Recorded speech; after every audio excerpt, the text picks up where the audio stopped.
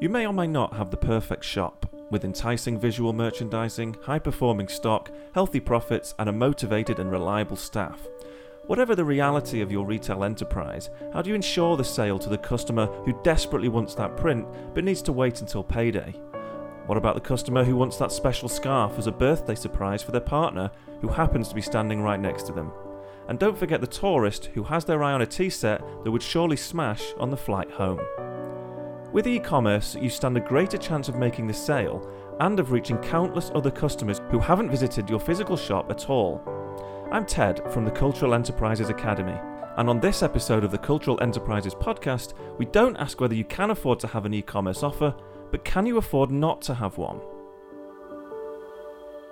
Simply put, e-commerce is the ability to sell products and fulfill orders online, opening up your potential customer base to anyone, anywhere, anytime, as long as they have an internet connection and you have the resources to fulfill the orders.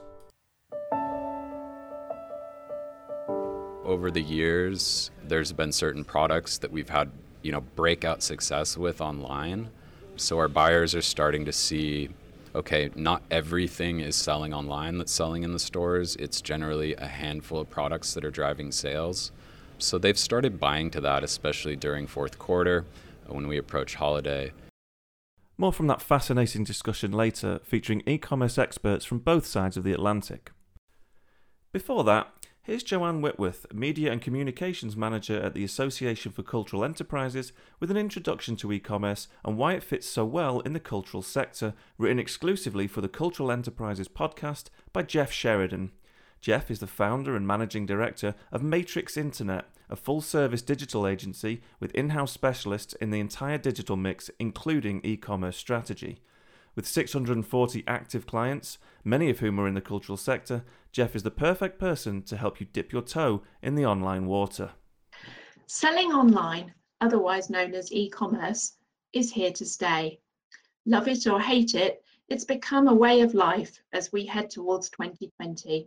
As internet speeds improve, the internet is only going to become more ubiquitous in our lives. Here are some thought-provoking facts about how the internet is used by us, the general public, in 2019.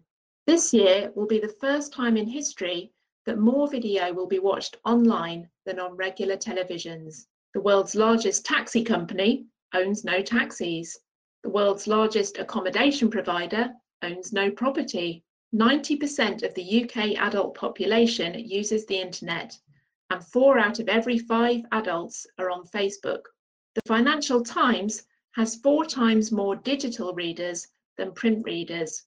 People are now increasingly talking to search engines in a conversational way, and voice technology is growing. Trust in technology is at an all-time high, with more and more people asking Google, Siri, and Alexa for answers to everyday problems.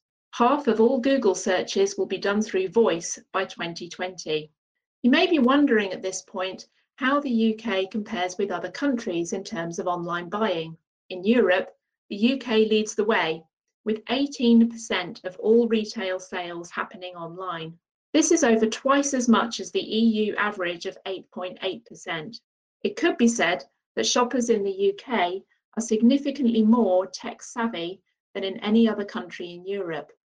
Can you afford to miss out on this market?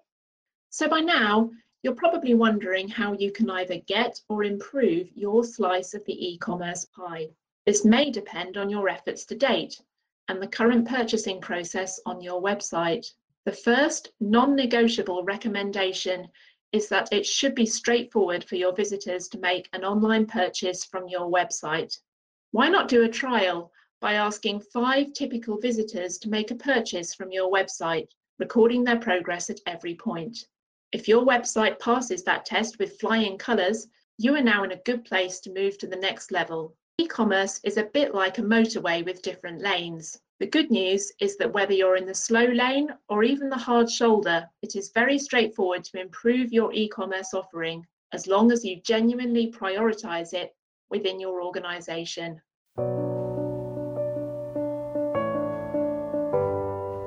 Thanks to Joanne and Jeff for that. To find out more about Matrix Internet, visit www.matrixinternet.ie.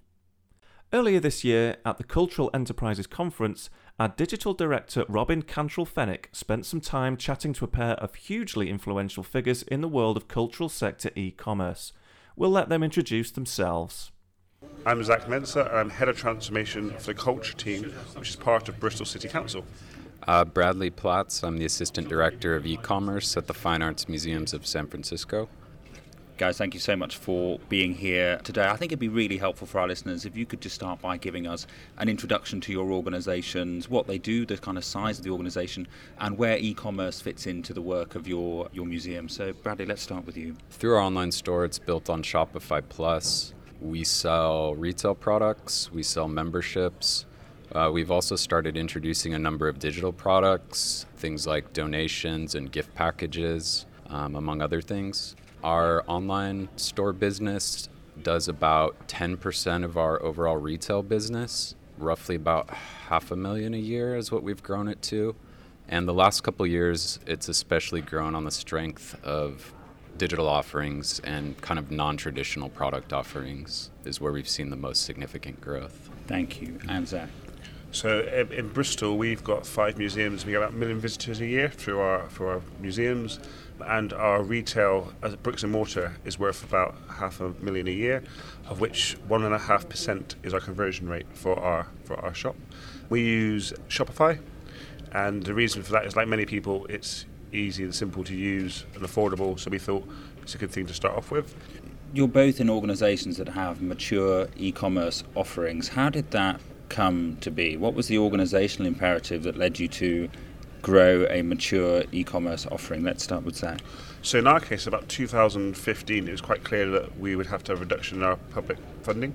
And so we were told that we would lose overall about £1 million over the next 5 years.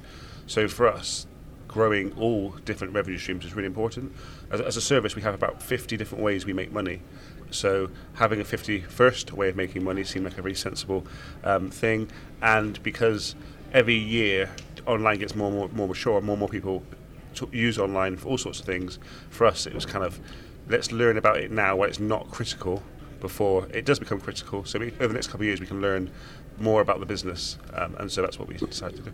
For us, being based in San Francisco and so close to Silicon Valley, over the last several years, technology initiatives have taken very high priority.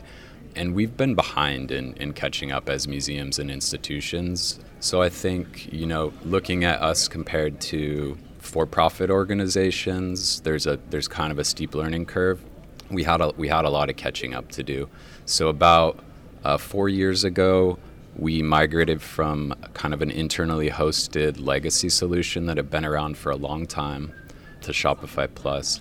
And that really was kind of the founding project that really kicked off e-commerce growth. And then I think once we started to see the amount of growth that was coming through the platform was when we started getting a lot more buy-in across the institution for growing out other types of products, other offerings. And these days it's really easy to convince people that we need to drive sales through this channel. I mean, I think everyone's aware of the growth and the continued growth that we're going to see over the next several years. So with all that growth, if I go onto your online shop and I buy one of your distinctive products, how does that then arrive on my doorstep? Is it packed up by somebody who works in the shop? We do a little bit of both. We have an off-site warehouse that handles our online order fulfillment, about 90% of our orders. We also fulfill all of our membership orders through our membership department on site. And then we do some fulfillment from the stores, mostly store pickup orders, obviously, and express shipments depending on what time the order comes through. Being that we operate at several different locations and our inventory is different between locations, it often takes a lot of, coordinating and kind of working on the fly to get orders out depending on what's ordered. So we do ship from everywhere. And I imagine it's taken a significant amount of time to get to the point where you have that maturity of fulfillment. That must have been a journey of some years. I think so. I mean, for us, it definitely comes in waves depending on the strength of our exhibitions.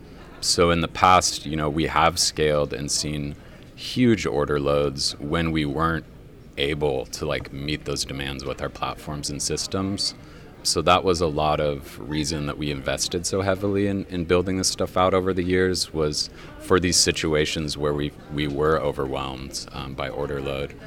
And Zach, I'm on your online shop. I've chosen to buy something from it. Have you got warehousing and fulfillment houses behind you? No, so I guess we're kind of step one in comparison to Bradley, where we want to end up where Bradley is. But currently we operate from our shops, so our products sit in one of our 2 shops, and we have to fulfill them by checking our inventory.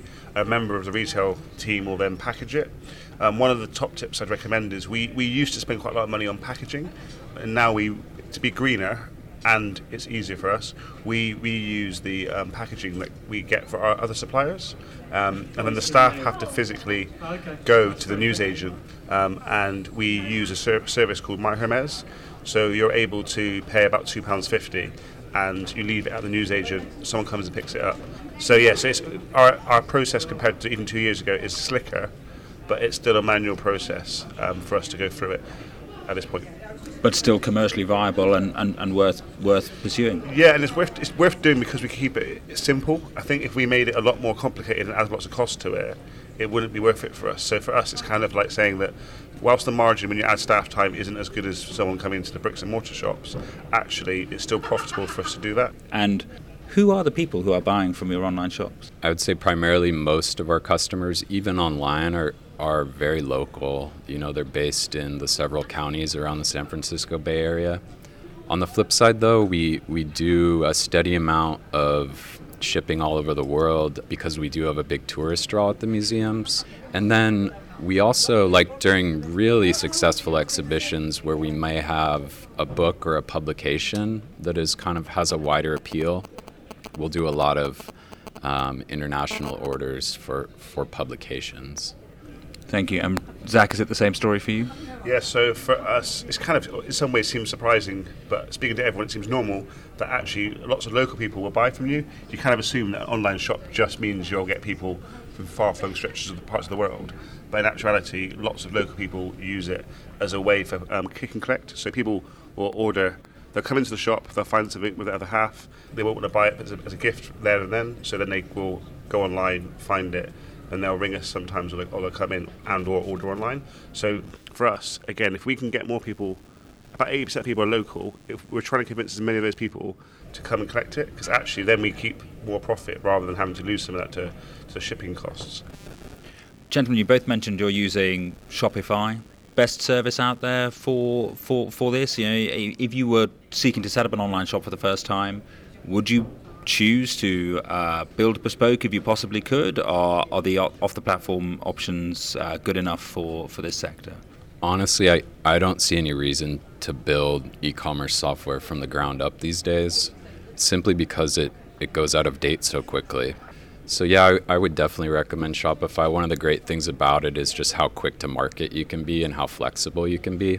And Zach, I have seen you walking around this conference centre here in Brighton with an app showing you live sales, conversion rate sales, so you can plug into the performance of your online shop while you're far away from base. Absolutely, literally immediately. So the second someone does an online order, it comes through on my phone, so you can be notified immediately around your orders, which makes it much then easier for you to fulfill as quickly as possible. So we have an aim that we should get out our orders if they arrive before 3 p.m. the same day. So we are trying our best to be as quick as possible, because competitors like Amazon, people just expect now when they order something, it arrives really, really quickly, and so we have to try and meet that expectation. So yeah, we use Shopify. It's brilliant. I think the basic package is something like $10, so you could get up and running the same afternoon using off-the-shelf templates.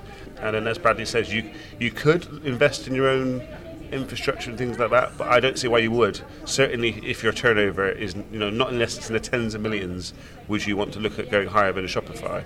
So Zach, you mentioned the gargantuan elephant in the room that is Amazon, and if I am sitting at home looking for the kind of distinctive, unique product that I like to give people at Christmas, I'm still probably going to start searching with Amazon. So what is the advantage of Shopify over being just part of an enormous platform like Amazon? By doing it yourself, you keep the most margin, and you have full control over it. So for us, it fits into our normal workflow. So we actually use Shopify as well for our bricks and mortar shops. So we don't. It's not much for us to stick it online anyway. So it's very little friction. But we would consider Amazon, Etsy. There are other marketplaces, and depending on what you sell, they may be a good place to be. Bradley, how do you approach Amazon? For us, we do sell a little bit on Amazon. There's an existing integration with Shopify, which is kind of the reason we started experimenting with it. We only list about half a dozen products on Amazon. Generally, they're all books, which is what we've tested so far. We have a publications department at the museum, and, we'll publish catalogs for pretty much every exhibition we have. Sometimes they sell out, and sometimes they don't. When they don't, and we're left with kind of a lot of backstock, that's kind of when we started looking for creative ways to sell them, and Amazon came up. And to be honest, there's titles that we can't move in our stores, we can't move them in our online store, but because they're so keyword heavy with major artist names, they're selling on Amazon consistently. So we've been able to reduce overstock catalogs through the Amazon channel, but the caveat there is I don't like to list everything on Amazon. That's why I like selling through our own platform, mainly because we keep control of the customer communication. We get the data on the customers, their purchase histories fed into our email marketing software, and you can't get any of that when you're selling through Amazon because those are Amazon's customers, right? But fascinating that you've got a marriage of convenience in that everybody listening to this will be familiar with having stock in the stockroom that you simply can't sell, and you've got a kind of there's a long tail approach there where you can have that stock available on Amazon, as you say, keyword heavy, and it will hopefully sell itself gradually over time. What a great potential solution to that issue which so many people face. Gentlemen, if we rewind back 10 years in each of your careers, if you were just starting out in e-commerce, if you were working for an organization that does not currently have an e-commerce offering, where would you start? What advice would you give to someone in that position? In my case, I would start off with the Shopify, and I would just suggest that people just try it, as in literally they just follow the steps from the Shopify guidance that says you're new to Shopify, here's how you can get up and running in a couple of hours. And one of the things that I should have learned, if I could tell myself when we started again, was to use the suppliers' images. We spent too long faffing around doing our own photography at the beginning, and actually we should have just used the excellent photography that the supplier already provided. And then you have to just try these things. The digital doesn't break the internet if you get it wrong. You just got to give it a go, and you won't get it right first time. One of the things we did was we contracted an agency to build us a custom theme. Having a kind of a custom theme in place was really important to us so that it didn't look like a template. After several years of living with the custom theme, we are missing out on a lot of new features that are rolling out for the theme editor, things like sections, which I'm sure you're familiar with. It's kind of the one part of the platform that hasn't kept up is our front end, and it does require me to outsource to an agency when I do want front end changes, major front end changes. So I think just kind of looking long term and setting yourself up, at least in the beginning, without too much customization, just to get up and running on the platform would be a good way to start, whatever platform that is. And final question, what about the link with buying? Yeah, so we have, at the museums, we have one merchandise buyer and one book and media buyer. And we're definitely reliant on the products that they choose. But I think over the years, there's been certain products that we've had, breakout success with online. So our buyers are starting to see, okay, not everything is selling online that's selling in the stores. It's generally a handful of products that are driving sales. So they've started buying to that, especially during fourth quarter when we approach holiday. Zach, how do you come by the products that are on your online shop? So for us, we started off, I guess, like a lot of people, where you put your best sellers on there first. So we started to sell our best sellers. But you mentioned the long tail earlier, and interestingly, it's some of our niche products that do best. So it's not always your top sellers that sell in the bricks and mortar shop that do well online. And also, we've taken a decision a little while ago to do a thing called drop shipping. So drop shipping is where an order comes in, but then the supplier fulfills it. So we never actually handle the stock. And that's a really good way that you can actually have a much bigger range you don't necessarily stock in your shops. So we, for example, have a number of products that you can only get online, which we don't stock for various reasons, or we maybe stocked in the past but decide not to sell them. But they are worth selling online. But for us, that just becomes another good way of us having a good product range. And particularly, I think, for some items that are tricky in terms of their weight or their dimensions. So certain suppliers are really good at getting things to arrive undamaged, whereas no matter what we try, for example, anything that's in a frame gets smashed to pieces no matter which carrier we use. So some of those kinds of things let the other suppliers deal with some of those issues. And also, if they fulfill it, it means that we never had to handle it in the first place. That's the most cost-effective way for us to do that. And nearly always they give us the same margin. So actually, we're getting the best of both worlds. So I definitely recommend people take a look at the concept of drop shipping. What was once the Brave New World, now mature and established part of your two organisations' retail mix. Thank you so much, gentlemen, for being with us today. Thanks again to Bradley and Zach. Bradley was the first beneficiary of the International Exchange Programme between the Association for Cultural Enterprises and America's Museum Store Association. The programme also saw Louise Kirby, Director of Operations and People at The Deep in Hull, represent the UK at MSA Forward 2019 in San Diego. If you would like more information on the programme or to see if applications are open, head on over to www.culturalenterprises.org.uk. So, still unsure on e-commerce or wondering if you're getting the most out of your current offer? These top tips will help. Tip 1. The key to successful online retail in the long run is to get repeat custom. Customer retention allows you to reduce marketing spend, as they'll come directly to you instead of via your paid advertising, which can be costly. At present, paid advertising works, but each referral costs money, so you want this to be focused on new customer acquisition only. Tip 2. If you want to keep in the loop about all things e-commerce, you should listen to the Jason and Scott podcast. The topics they cover are just as relevant to the cultural sector as to the private sector, so it's a great resource. Tip 3. Make your workflow for online orders as effective as possible. Spend as little time as you can to maximise your margin by keeping cost per transaction as low as possible. Tip 4. You will have marketing and delivery costs, but this is no different to your physical overheads such as rent and utilities. So don't worry that your online sales aren't pure profit. Tip 5. Potential customers who are reluctant to purchase online can still see your products on your website, increasing the possibility of telephone and in-store conversion. Tip 6. Offer collect in-store as an option. Not only will this save you delivery fees, it may also produce additional in-store sales. Tip 7. Ask your suppliers to provide product details, including photos and descriptions. This will save you time and money by not reinventing the wheel. Avoid taking your own photographs until you have the time, confidence and proper equipment to make them look professional. Tip 8. Amazon are the market leader, so it's a good idea to understand how they structure product pages, down to the tiniest detail, as they know what works. For example, using likely keywords right at the start of the product description. Tip 9.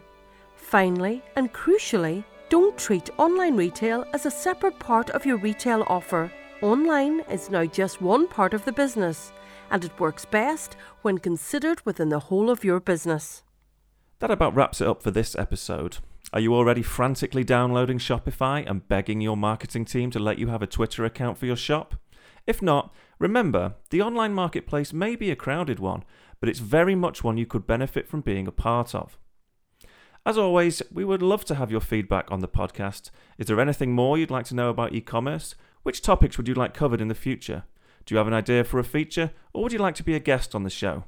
please contact us at info@culturalenterprises.org.uk. Don't forget to like, share and subscribe. The Cultural Enterprises podcast is available on all major podcast streaming apps, including Apple Podcasts, Spotify and Google Podcasts. Thank you very much for listening, and we hope to see you again next time.